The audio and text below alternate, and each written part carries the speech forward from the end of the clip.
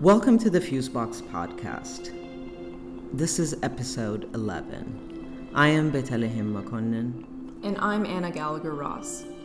Today on the podcast, we talk to 2018 Fusebox Festival artist Kate McIntosh about her practice and the work she's bringing to the festival in April in many hands. We hope you enjoy the conversation.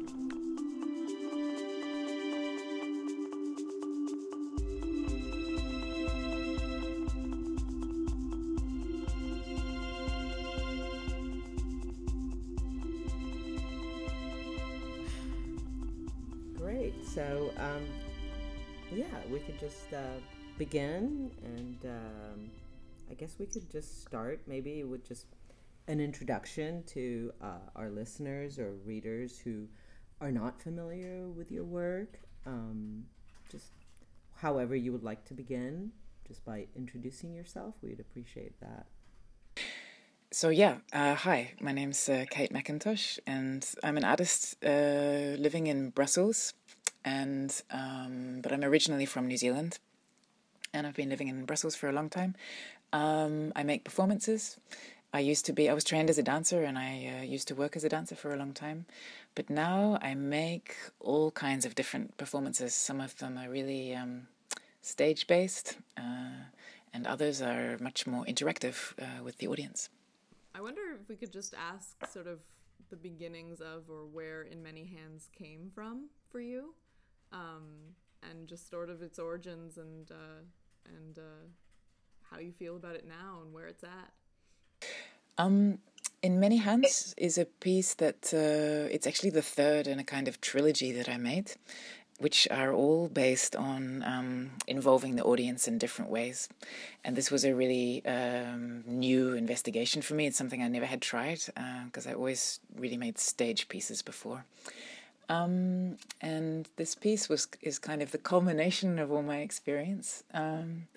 And it's a piece, I think in my work I got really interested in how the body of the audience gets involved or can be involved in the performance on an experiential level. And that was kind of the beginning of this piece. And I knew that I wanted to make something very immersive, where the audience was really inside it and would be activating things themselves and would be following their own curiosity.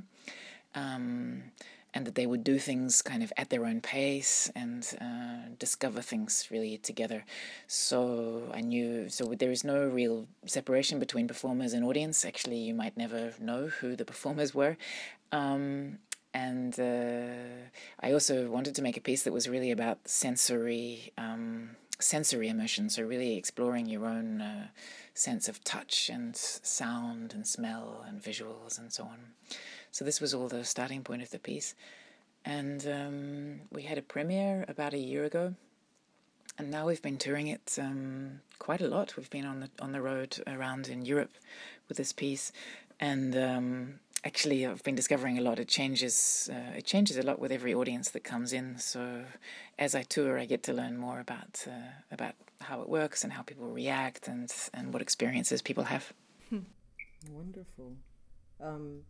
I mean, this work is there's such an intimacy with it, and just the scale of engagement. And I was wondering, is that something that features in your work, or is that a change, just the immediacy and intimacy of In Many Hands? And if it is, how did that change come about for you?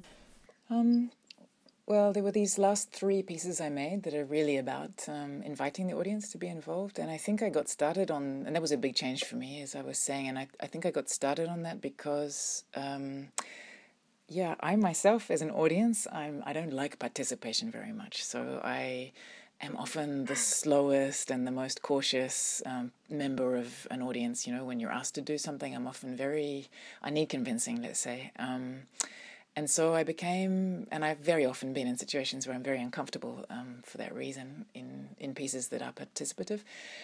And so I became really curious to understand, wow, what is that dynamic? Why are some of us not comfortable with this, and what is going on? So I kind of set myself this challenge to see if I could make something that even I would be curious enough and trust enough to really get involved. So I kind of made it from this perspective, as a challenge to find out if that was possible. And the piece is, I suppose, very intimate. As the title suggests, it's really in your hands, so you are very involved on a tactile level, let's say. And I work very hard to build up an atmosphere where that is possible and where people really feel comfortable. And one thing I've really felt happy about with this piece is that, all kinds of audience come in, and I can see that some of them are a little apprehensive about what's going to happen. And I think we've managed to really introduce it in such a way, like it's very gentle, it's very simple. You have a lot of agency and autonomy to decide what you're going to do and how and so on. And I see people really relax, and by the end, it's really clear that people have made the most of being there and have enjoyed themselves a lot without feeling that they're somehow, being provoked or something. So, and I think my interest, it really has, well, maybe it's useful if I describe the show a little bit more. Actually, it's not that easy to talk about the show because I try to say as little as possible beforehand, just because there's many surprises inside that are really pleasurable if you don't know about it before. But it's for a small group of audience. There's 45 people, and we arrive and we do a small introduction to the performance, and then after that there's really no talking. So it's one feature is that we don't speak while the thing is going. And the audience, they all go in and we sit at these long tables, very beautiful tables with white tablecloths and in a really beautifully lit space. And we begin this kind of exploration of tactility and so on by meeting a lot of different objects and passing them hand to hand. And this has various evolutions and so on. And it's really meant as a kind of stimulation to your senses. And we work quite hard also to make people very curious, because I think this is one of the biggest motivations that gets people involved, is the fact that they just become very interested and very curious about what's going on. But to get back to your question, I am very interested in communities. I think this piece is a very unusual way to spend time together as a group, and like I say, it's really non-verbal. And I'm also really interested in human bodies, and I think this just comes from my choreographic background and working as a dancer. And I transferred my interest from the bodies of dancers towards the bodies of the audience. I just became very interested in who's out there, and I think it's a very, like this piece in many hands, it's a very unusual kind of gift to spend time with your own senses for a while and to discover your own reactions and notice how other people react. And I think this is what the piece offers. Beautiful. Mm-hmm. And could you speak a bit about how this piece relates to the rest of the pieces in the trilogy? How it was to work with the kind of form of the trilogy for you? Sure. Well, the first piece I made in this series was called Work Table. It's also toured to the US. It was in New York this year. Okay. And that's an installation where you go in one person at a time. So it's not a performance at all. It's really an installation. And it's a series of rooms.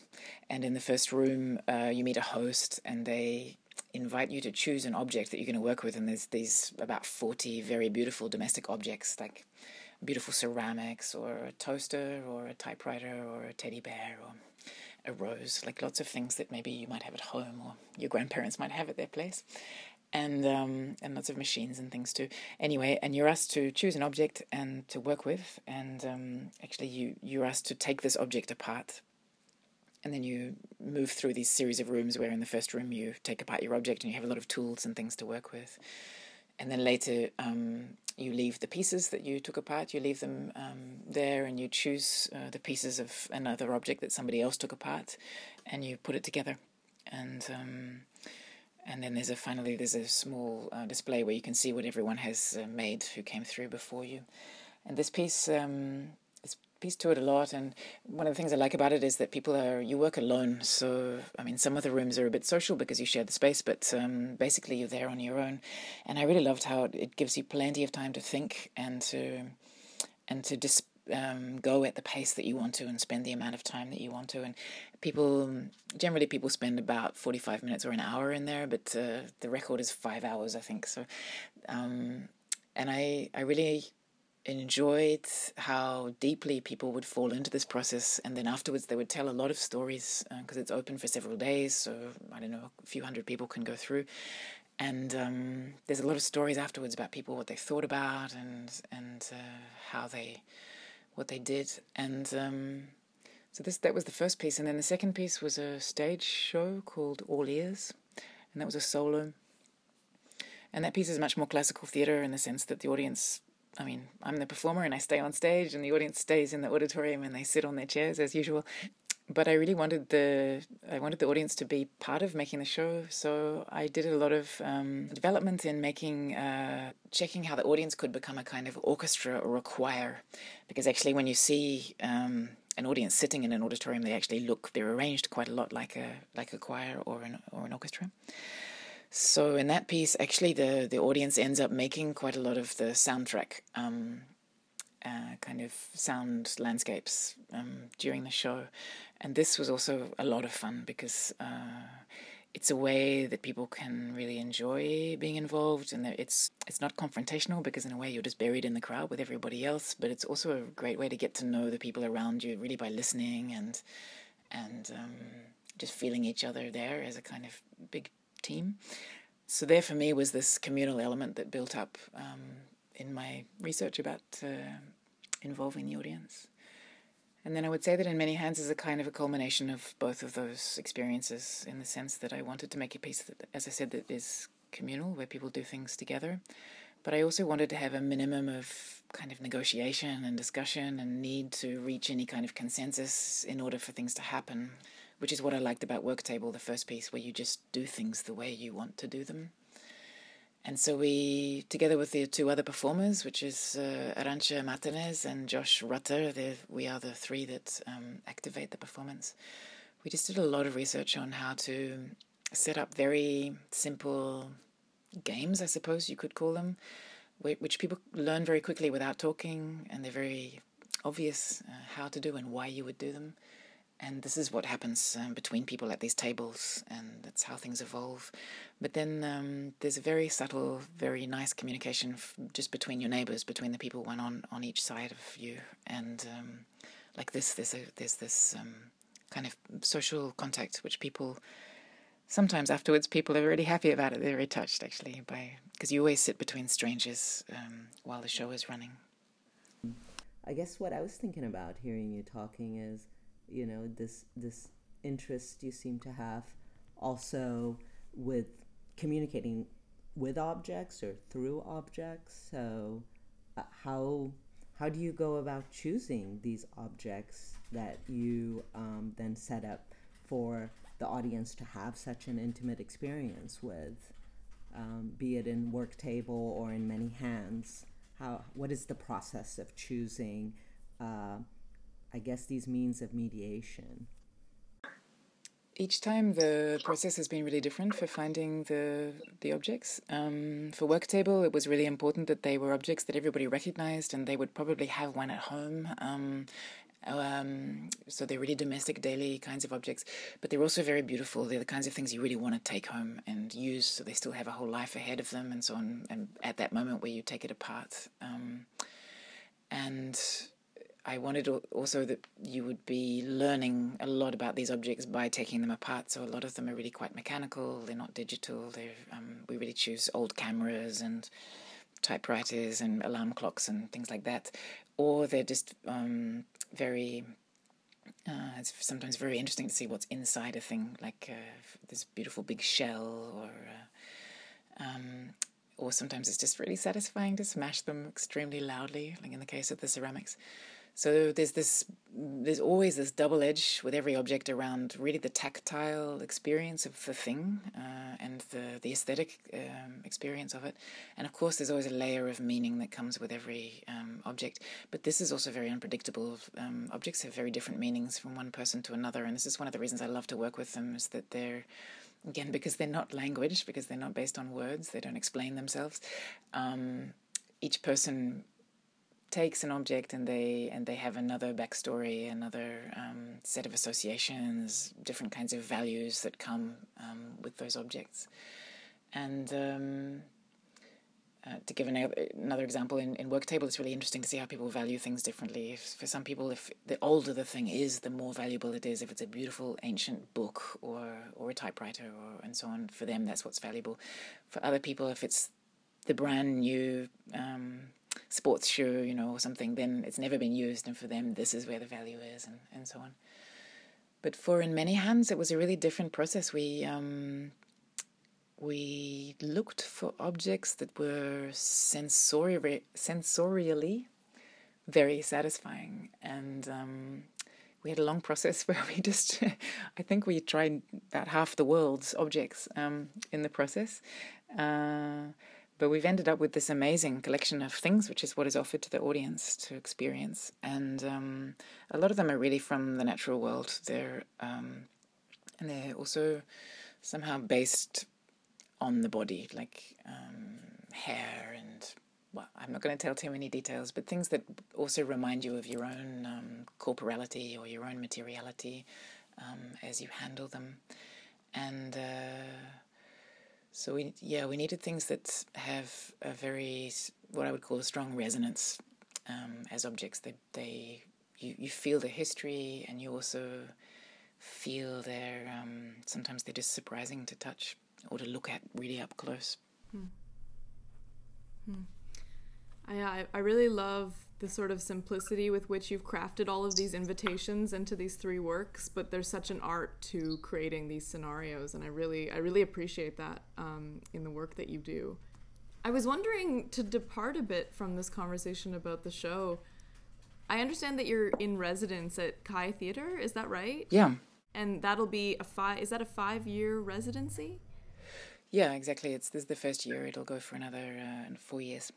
Well, as a North American, to me, 5-year residencies are just such an exciting concept and just unheard of here. And I wonder, could you talk a bit about what it's like to be in the first year of that residency and what that kind of years of laboratory is for you? I mean, I love the way you talk about time and the liveness of the encounter in your work, and I'm just curious how that works for you in the actual creation process over the next 5.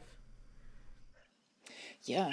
Well, it's true that here, I don't know how things are where you are, but here in Europe, and it's one of the reasons why I chose to live here, actually, it's true that we get these, it's possible to have these beautiful long rehearsal times or research times before the premiere of a piece. And this is something I've found really completely invaluable and actually very necessary also. I feel it in the quality of the work that I see around me as well. And I mean, in the case, for instance, of Making in Many Hands or all the other pieces I talked about, is that I get to do a lot of test audiences along the way, so we can really try many different ideas before we arrive at the final thing. And this is really invaluable for arriving at something simple and good, as you were saying before, because often the first idea is not the one that's going to work the best. Yeah, now I've been in Belgium for 17 years, I think, and so the residency at Kai Theatre, it flows very well into this trajectory here. But I must say that I think generally the Belgian arts field is really well supported. So through my whole career here, I've very much appreciated the way that there's culture is taken very seriously as a very necessary part of public spending, for instance. And a lot of it's very clearly articulated what artists need in order to get good work happening, and this has been respected and wherever possible cultivated. So I actually have relationships with many theatres, some in Belgium, but some also in Germany and elsewhere, where I can go on these residencies quite regularly, actually. Many artists can, and we have many resources available to do good quality work. And this is, I think also, I'm a big believer in public funding, in the sense that it makes it very transparent and also very consequent, let's say, over longer periods, how people are supported in the field and which kinds of work can develop and so on. But of course, this is all possible because there's just good resources have been allocated for that. So it's really great now to be at Kai Theatre, but it's part of a bigger picture of very good grassroots and support to be found here. Yeah, absolutely. I mean, a 5-year residency is just, it's really special and just unheard of. Just the time that it gives you to really work and really think and distill, like you said, is really special. To be clear, because I don't know what a residency means in in America. Just to give you an example, I mean, you have anywhere from 2 week, 3 month, 6 month, 5 year. I think I can't think of one off the top of my head, to tell you the truth. But a residency means studio space, or what does it mean actually? Time to work, right, where you get to extract yourself from your day to day and can really focus on a project. But that level of duration, it's very rare. Yeah, because here it doesn't involve. There's no financial element to it, so it's more of an ongoing. Let's say, well, there's different kinds of residencies, right? But this one is more of an ongoing commitment to fund projects as they come up, which is always to be discussed, and to show my work, which is also really super important, so that when I make things, there's a possibility for them to be programmed here in Brussels. Yeah. Absolutely. It's an incredible timescale to be working with, and I love it, and it's very clear in your work that sort of attention to time and that willingness to take time, which I think is not just lacking maybe in our residencies here, but I think sometimes things feel rushed in general in the production process. I find it really important not to feel pushed into a production cycle that's really only about getting a product out there. I have never found that makes good work for me, at least. And are there any sort of tinglings or sparks of things that you're excited or thinking about right now as you enter into this 5 years? Anything that is particularly sort of coming to light? Sure. Right now I'm really excited about working further on sound. It's something that's come up a bit on my work and also on this participative level, as I was saying.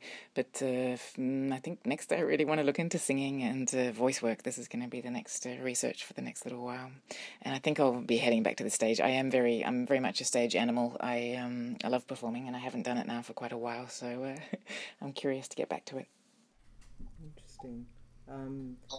I guess one thought that just came into my head is when we started this conversation and the way you introduced yourself is you said that you're an artist from New Zealand, and I just can't help but wonder